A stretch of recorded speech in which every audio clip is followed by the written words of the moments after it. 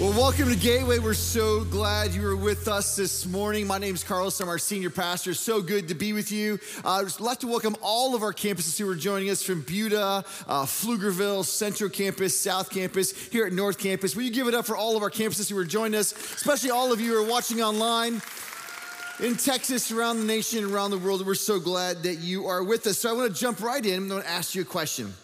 If you heard me speak before, I ask a lot of questions because I say this: a good question sticks with you. And here's not a good question. You pick your kids up from school, or you see your roommate for the first time at the end of a day. You say, "How was your day?" That's not a good question, right? Because it was okay, it was fine, yeah, everything's good. No, a good question kind of sticks to your bones. When somebody asks you a question and you can't get it out of your head, like later that day or later that night, that was a really good question. So I want to ask you a question that might just stick with you. Have you ever been in a situation that you just did not want to be in? And right now, you're all thinking of like, yeah, it's my life right now, all right? Like, I don't know if you know my life right now. I don't want to be in the situations I'm in. Have you ever been in a place that you did not want to be in? Have you ever been in a relationship, in a work situation, a school, a university, some sort of situation where you just wish you were not in that place at that time, in that moment, that you could just pass the buck to somebody else to take that job or to take that role or to take that seat? You do not want to be in it, and I understand completely. Libby and I, my wife, were married about 3 months, and somebody had asked us to join their staff. We were young staffers in our early 20s, and we had just gotten married, and we found out we're pregnant, and I'm living in Dallas, Texas. It's my hometown, and I love being in Dallas. And when I married Libby, she was moving from Iowa, and I told her, listen, if we're going to be together, we're going to live in Dallas, Texas, right? And so she said, okay, well, I don't really care about living in Iowa anymore. And if you've ever been there, you know why. Just kidding for all you Midwesterners. She moved to Texas, and we're having a good time, and somebody asked us if we would join their staff. And listen, if you're from Texas, you're gonna really understand this. The state they wanted us to move to was like, God forbid that we move to this state. It was Arkansas. And I was like, I don't even know if they speak English in Arkansas. I think it's a dialect of English. I'm not really sure.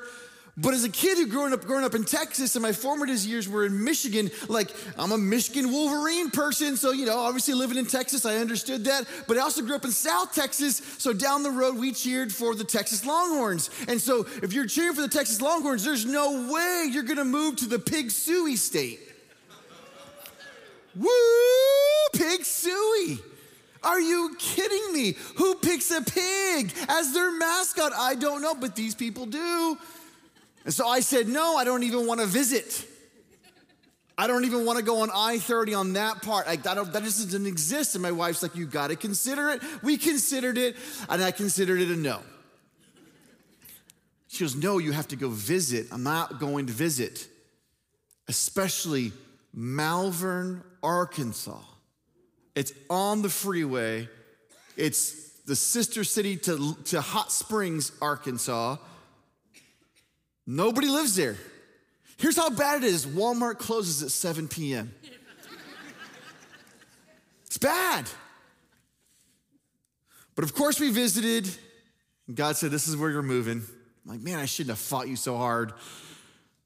And we moved to Malvern, Arkansas, and I gotta tell you, I was actually kind of fearful. I went to the DMV to get my new Arkansas license plate, and it was like a death. I was giving over my Texas license. I said, well, can I have this back? No, and they cut it up right in front of me. I was so mad. But here's why I was afraid. When I went to go get my license, they said, are you black or are you white? I said, are those the only two options? And they said, and this is exactly what the lady told me. She had her glasses, so she put them down. She said, sir, in this state, you're either black or white. And I didn't know what to say. She goes, well, let me help you out, son. Nobody really calls me son, except my dad and my mom when I'm in trouble. Except in Arkansas. Let me help you out, son. I'm looking at you right now, and you definitely don't look black, so you're one of us.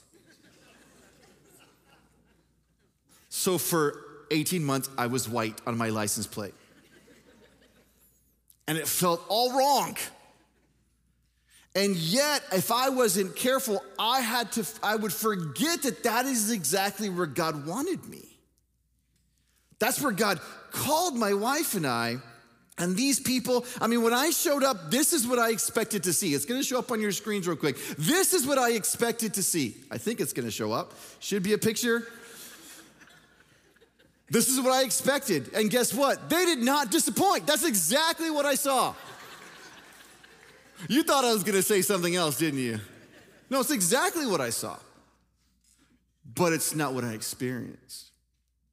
What I experienced was a loving group of people who may have been from the backwoods, but they embraced my family. And they were there when my wife had our first child, Carlos. And they gave us the honor, I guess, of renaming him without our permission. That's why at 22 years old, his name is still Bubba.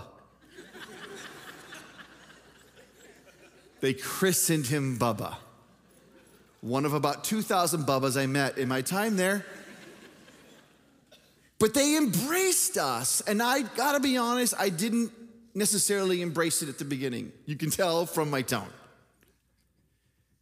But once I knew, and some of my thoughts about these people, they're gonna really, didn't see any other people who looked like me. I didn't see any people who were speaking Spanish. So I had all these preconceived notions, and once that broke down, I then began to respond by embracing the culture, embracing the people, embracing the city that God had called me to, Malvern, Arkansas. And my wife says I embraced it too much because a year and a half later, I'd gained 30 pounds from all the fried chicken, fried catfish pies, church potlucks, and extra deer meat in my freezer. Why is this important? It's important because as a young pastor, I had to realize these people were pastoring and loving me before I could ever pastor and love them.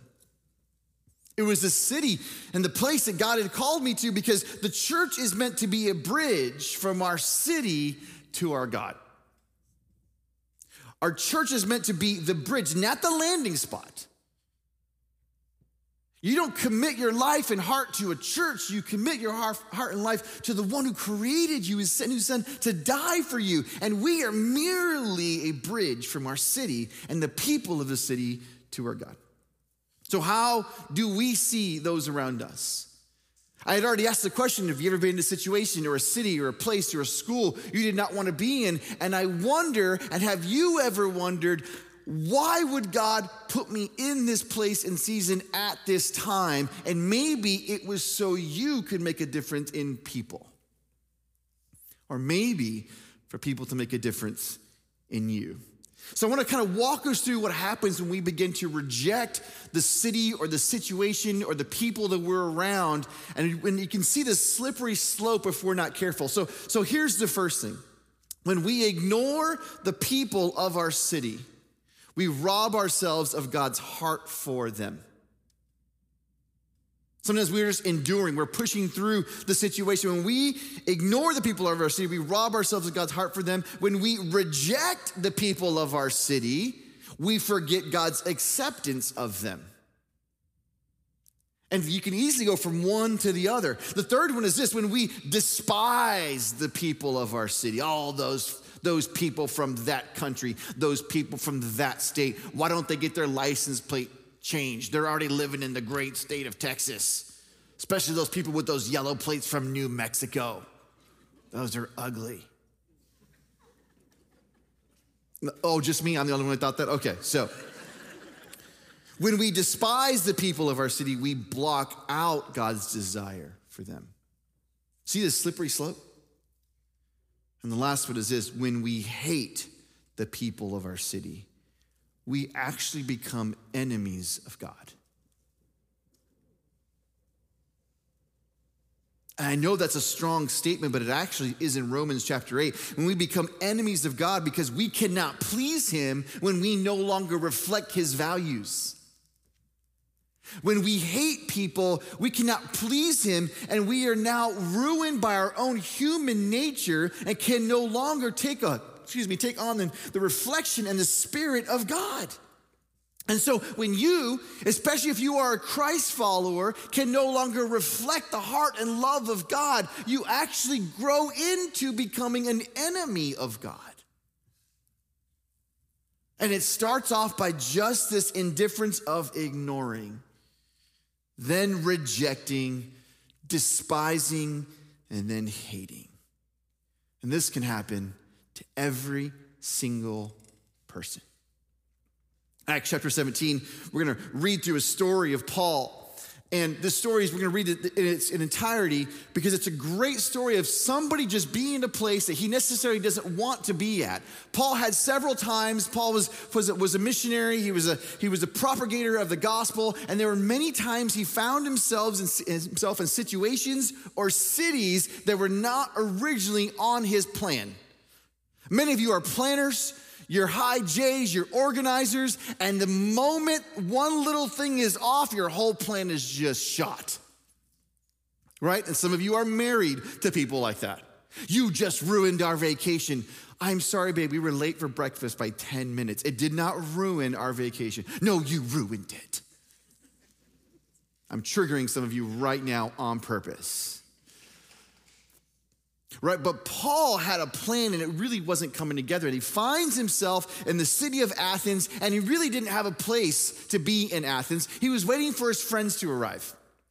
So it was just more of a meeting spot, and something happens in his heart while he's in a city that he has no intentions of being in. A few weeks ago, I met a blogger who was in town in Austin. And her company had, I think, moved her here for a few months just to do some work in the city of Austin.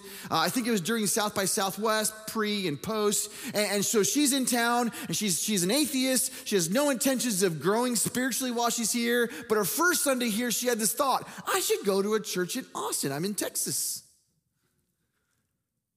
She comes to Gateway. And she came every Sunday for the 3 months she was here. And her last Sunday, she stopped me in the lobby here at the North Campus, and she's crying, and she said, I did not expect to come to a city and for God to change my heart. Right? Listen, she didn't move here. She was here for 3 months. She was in a city doing work, and I wonder if we miss out on opportunities because our eyes and ears open the way we're going to see what happens to Paul. So here we are, Acts chapter 17, verse 16. While Paul was waiting for them, his friends in Athens, he was greatly distressed to see that the city was full of idols. So he's starting to see for the first time. So he reasoned in the synagogue with both Jews and God-fearing Greeks, as well as in the marketplace day by day with those who happened to be there. Verse 18. A group of Epicurean and Stoic philosophers began to debate with him. Some of them asked, what is this babbler trying to say? And others remarked, he seems to be advocating foreign gods. They are in Greece now. They're not in Jerusalem. They're not in Israel. And they said this because Paul was preaching the good news about Jesus and the resurrection. We're going to continue the story. A few verses down, verse 22. Paul then stood up in the meeting of the Areopagus and said, people of Athens, I see that in every way you are very religious. For as I walked around and looked carefully at your objects of worship, I even found an altar with this inscription, to an unknown God. So you are ignorant of the very thing you worship. And this is what I'm going to proclaim to you. The God who made the world and everything in it, the Lord of heaven and earth, and does not live in temples but built by human hands. And he is not served by human hands, as if he needed anything. Rather, he himself gives everyone life and breath and everything else. From one man he made all the nations, that they should inhabit the whole earth, and he marked out their appointed times in history and the boundaries of their lands. God did this so that they would seek him and perhaps reach out for him and find him, though he is not far from any of us. For in him we live and move and have our being. And some of your own poets have said, we are his offspring.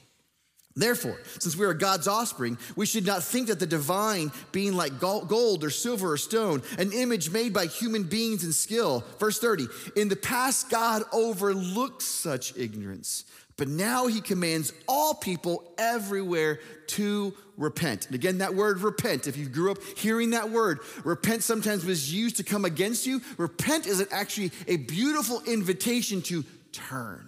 It's an invitation more than it is always an accusation, but we have to come to the realization of where we are. So to turn, for he has set a day when he will judge the world with justice by the man he has appointed, this being Jesus.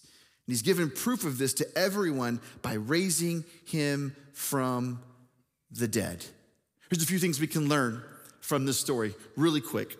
4 things about Paul being in a place he didn't expect to be, in a city he had no plans to be in, and yet God begins to open his eyes for what could be. First thing is this: Paul is open to see what God sees. He's minding his business, he's doing his own thing, and yet he's open. And sometimes when we find ourselves in situations or in cities or in business or in a classroom or in a university that we don't want to be in, sometimes our heart begins to close to self-protect. It's a defense mechanism. But what would happen if we actually opened our heart to God? Opened our eyes to see what God sees? Open our ears to hear what God might be saying, because sometimes we're in these situations and God is trying to do something in us, at the very least, something through us. So Paul is open to see. The second thing is, he brings the good news where he has influence. He's in the synagogue, in the marketplace. Where do you have influence? Where do you go regularly? Where do you get your hair cut? Where do you go to your favorite restaurant? Do you know that waiter, that server by name? Do you know their story a little bit? Do you get to know people as you're just living your life and out and about? As your pastor, you gotta know, all the time, here's what happens. I'm in the city, I'm somewhere, I tell people I'm a pastor, oh, where? Gateway Church, and almost every time, and I just don't understand it. Other than it's the legacy that John and Kathy left for us and the way our people, you have embraced our culture, almost every time somebody will say, oh, I have a friend who goes to Gateway. And they will almost always tell me of a time how one of you helped them or served them or fed them or loved them, because we embrace where we have influence. Number 3, he builds a bridge of common good. How do we know this? He contextualizes the message that came from Jerusalem, the message of Jesus, and he changes it because he loves the people of Athens now that he has seen them. Now that he's open to them, because he didn't plan to be there, but now that he's there and he sees and his heart is grieved, he contextualizes the message. He never even says the name Jesus because they wouldn't understand, but they would understand the power behind the name. He doesn't say back in Jerusalem. They don't care about Jerusalem. He loves them where they are and builds a bridge of common good, wherever they might be. And number 4, he gives the hope and life of Jesus. He talks about his life, his death, and he focuses on the resurrection and the hope it brings, that we too will be resurrected like Christ. And then here's what happens. He begins to live out exactly what we're talking about. He begins to live it out, but there are 3 types of responses. I want to cover these really quick. When you begin to live like Jesus, and you begin to understand that, and that could be for those of you who are exploring faith. Once you come to know Jesus, not everybody is going to enjoy who you are or the fact that you are a follower of Jesus. And so here's the 3 responses we see, even with his heart that's open. He faces rejection. The passage right after this says people sneered at him and rejected him. He faces inquiry. People who then say, I think I want to hear more about this. And then number 3, he faces people who believe the message. Some of them begin to follow. We're going to do something a little bit different today, and I'm really excited about it. We're going to tag team speak at all of our campuses. Your campus pastor is about to come on stage and finish out this message. But before they come on and they finish that message at your campus, I want to remind you of this. It's not our responsibility to control the outcome of living like Jesus and loving people. It's not our responsibility to force people to come to church or love God. It is just our responsibility to build a bridge from our city to our God. Take it away, guys. And here at North and online, because I am the campus pastor here, we're going to talk about how do we then jump into this. I think we've laid the foundation to understand sometimes we are in a city. Be honest, how many of you were forced to move here? Don't raise your hand. Don't do anything. Don't even, just like, how many of you are forced to move here? Maybe you married somebody who had a job here, or maybe your job moved you here, or maybe you had an educational opportunity that had to take place in the city of Austin, or maybe you came here because you had a situation in another town and you wanted a fresh start. Does it really matter how you got here? Let me tell you what matters. Are you open for God to do something in your life while you are here? As Austin grows, and maybe the city you're in, from wherever you're watching, is growing or changing. The landscape in our country is shifting. All major cities are shifting. And we know some of you are watching in LA or Chicago or other major cities around the world. So our city might be something completely different for you, but the concepts are the same. Do we have an open heart for God to do something in us, in the city and the place he's called us to be? Just maybe he's trying to do something in you and I. So here's what we're going to do. How are we going to address this over the next few weeks? We're getting ready to do a new series. It's going to be fun and exciting. You don't want to miss it. It's going to be a lot of fun elements to it. We're going to laugh a lot. It's going to be called The Best Summer Ever. Because the best summer ever is not about the vacation you're going to take, although that might be a great part of your summer. But what if the best summer ever was the best summer because it was the summer your heart was the most open? Maybe it was the best summer ever because your mind is open, your eyes are open, your ears are open to whatever God might want to do in and through you. And here's how we're going to try to help us as a church have the best summer ever, the Blessed Challenge. And some of you, if you've been around Gateway a long time or a while, you may have heard this before, but we're getting ready for the first weekend of July. And the first weekend of July, if you're new to Gateway, you just got to know, we have what's called the church has left the building. We do not have service on that Sunday morning. And we want you to be with the people you love, your neighbors, your family, your friends, because the church is not a building. It's not the lights. It's not the sound. The church is you and I. We are the church. And so 2 times a year, first weekend of July, and right after Christmas, we have 2 Sundays where we want you to just be the church. Be the church in your community. Our youth pastor, Isaiah, the last couple of years, he'll open up his garage and make coffee and take coffee orders for all of his neighbors. I mean, it sounds silly, but that's how he loves his neighbors. And now he's like this coffee aficionado, I think. Self-identified for sure.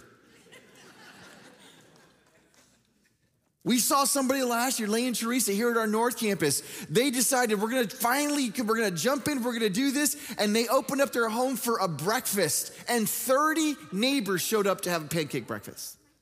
Why? They didn't do anything crazy. They opened up their home. Yeah, give it up for Lane and Teresa. And just love their neighbors. Why?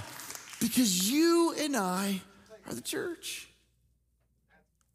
Kind of made fun of some neighbors last weekend in jest, and they really don't talk to us very much. And last night, Libby and I were walking, and we walked behind their house. They're facing the main road, and we were walking behind them, and I could hear a noise that was very familiar to me, and a language that was very familiar, and music that was very familiar. And I stopped in my tracks, and I was like, by golly, these people are Puerto Rican. I know dominoes. I've heard the dominoes clinking. I heard the laugh. I heard the music. And I was like, these are going to be my friends. They don't want to be my friends, but they will be my friends. all of us have this challenge of being the church. So here's what we're gonna ask you to do. 3 things, and let's all participate together. Here's one. I want you to read a chapter from the book of Acts. And the book of Acts is a great book for us to learn about being the church and shaping our lives to be a reflection of Christ. And for those of you who are exploring faith, as you explore what the church is supposed to look like, I want you to participate because you're here to explore with us. So read a chapter from the book of Acts. Number 2, this is not a gimmick. We actually are doing this. It is awesome. I'm telling you, you're gonna love it. I watched some of them myself before they come out. Subscribe to Gateway's Austin's YouTube channel because every day, one of our pastors or staff members from multiple campuses is gonna do a devotional and walk you through that chapter of the book of Acts. It's awesome. I did chapter 16. They only asked me to do one. Right? We hear enough of you. One chapter from you. But I was so proud of our staff. Some of our board members, some of our spiritual overseers are participating in this. You want to be a part of it. And number 3, look for ways to bless your family, your neighbors, coworkers, and friends. And here's the acronym we use here at Gateway for bless. Begin with praying. Just pray for them. You wanna know how you can start a spiritual conversation with somebody that you know? Just say, hey, I've been praying for you. But you can't say that. I mean, you could. I guess you could lie to them. We are in the South. People say things like this. But you should never say, oh, I'm praying for you if you haven't been praying for somebody. That is a lie. It's a well-intended lie, but it is a lie. Don't lie. Just, hey, I've been praying for you.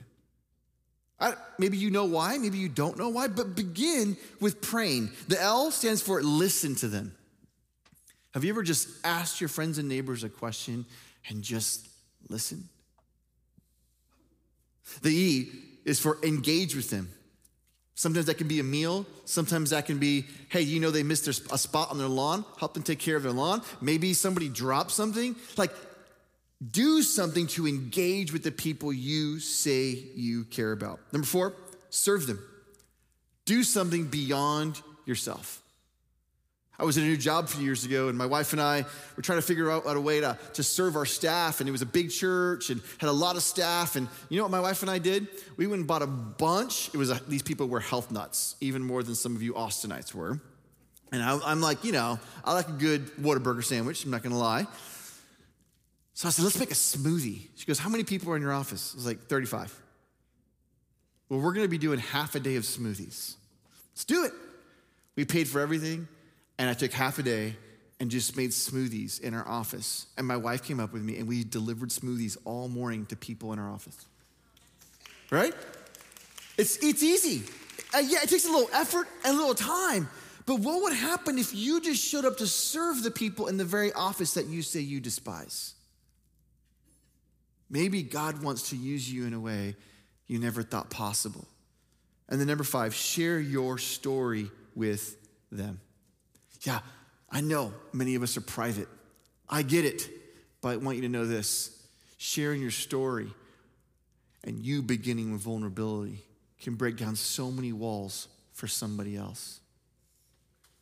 I want you to know the online community, you guys have been great. North Campus, you guys have been great. You guys have allowed me to be transparent the last few years, and I will continue to be so.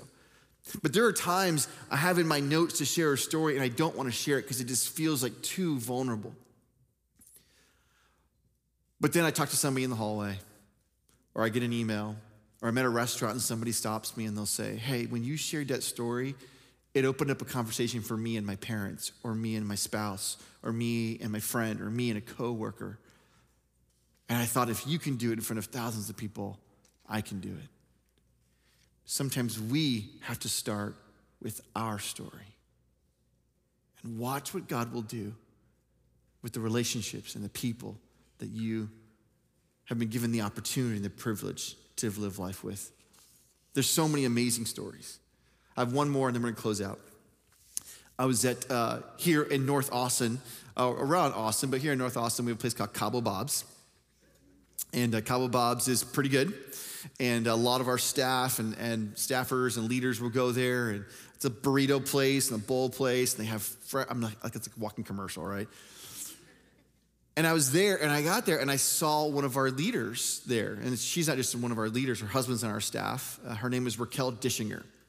Raquel leads worship sometimes on that end of the stage, and she's really passionate, and she's been a part of Gateway for all 25 years. Her husband's our executive pastor. And when I went through the line, I was paying, and Raquel was saying something to me. And if you know Raquel, she's a little bit loud. Not very loud, but a little bit loud. And she's talking to me from across the restaurant. And I'm checking out, and the young lady, who's probably about 20 years old, says, "Do you know her?" And I had to make a decision in that moment. Oh gosh, what's the right answer? And I said, "Yes, she's one of my friends." And you know what the lady at the counter told me? This young lady says, "Oh, she's everybody's friend. She's been here for an hour before you." Then I had my lunch, and when I left, Raquel was still there. You would have thought she worked there, loving people, having spiritual conversations, praying with people, being friends with people who maybe don't have friends. That's not just for Raquel Dishinger. That could be all of us if we have a heart that's open, eyes open, ears open. How could God use you in a place that maybe you don't even want to be? Paul had no plans there, and yet he changed people's lives because he was available. We're going to go into this song, and you're going to hear this song over the next few weeks. Build your church. And as we sing this song, it might be new to you. We're not saying, "God, build Gateway. God, build the building. God, fill up the parking lot, fill up the building." We're saying, "God, build up your people so that we can make a difference in the world." So as we do this, we're singing it. God, do it life by life. Do it in our city. Whatever city you live in, Austin, Leander, Cedar Park, Liberty Hill, Lakeway, you might live in Medellin, Colombia. Maybe you live in Berlin or somewhere around the world, but are you open to say, "God, build your church in the city I live in. I want to be part of it." So let's sing this together.